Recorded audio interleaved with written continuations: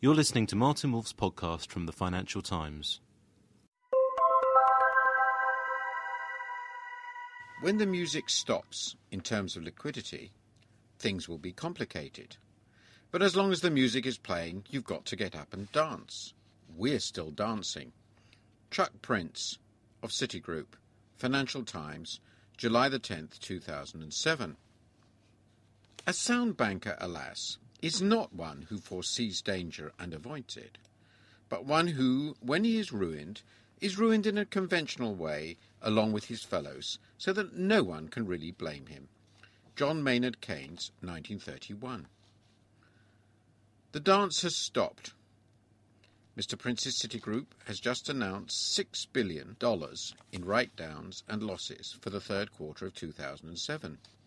He's far from alone, and more bad news is no doubt to come. As Keynes foretold, the banks joined Mr. Prince's dance together and are now leaving it together. Until the dance ends, nobody knows what a bank's profits are. Bankers report and pay themselves on the basis of profits that are quite often offset by write-offs when the bad lending finally comes to light. What is remarkable about the present crisis, then, is how traditional it is, despite the modern paraphernalia of securitized lending. We are seeing old-fashioned bad lending and old-fashioned mispricing of risk. What is remarkable, in addition, is the severity of the consequences.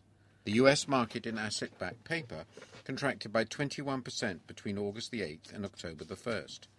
The flight from risk also brought about big divergences between interest rates on commercial paper and US Treasury bills, and between central bank interest rates and those in interbank three-month markets.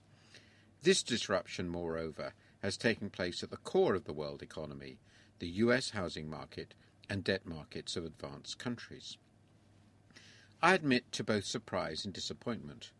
No, I am not surprised by the repricing of risk. On the contrary, together with a host of outside observers, I was astonished by the willingness of yield-seeking investors to take on risks for small rewards.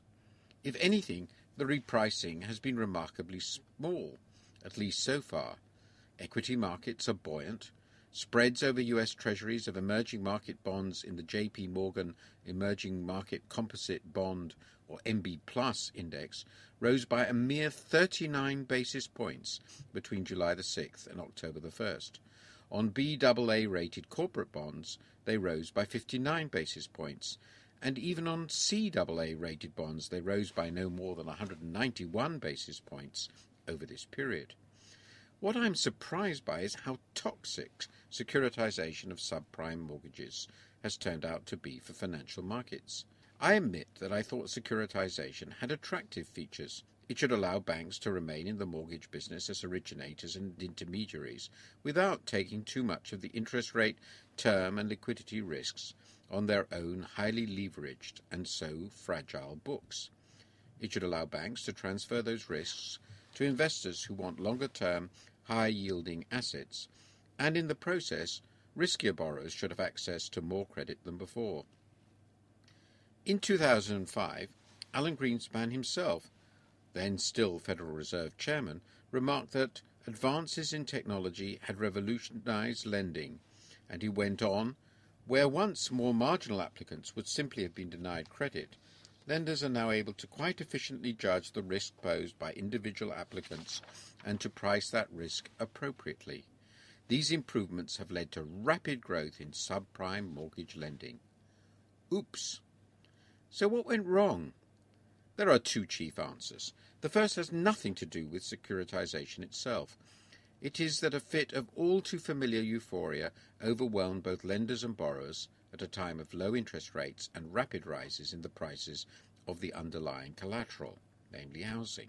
But the second has a great deal to do with securitization. It is that the process of removing lending from the books of the initiators encouraged sloppy lending. It's not going to end up on our books, is it? And greater belief that banks were free of the risk. This special purpose vehicle has nothing to do with us, has it? Than turned out to be the case. Why did this happen?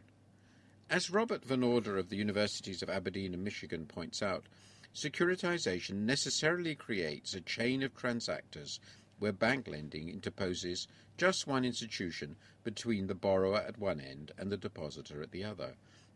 Such chains depend on trust, or as he puts it, reliance on originators and servicers to originate good loans and service them properly. The trust proved misplaced and has duly vanished. Credit means he or she believes. Alas, he or she no longer does.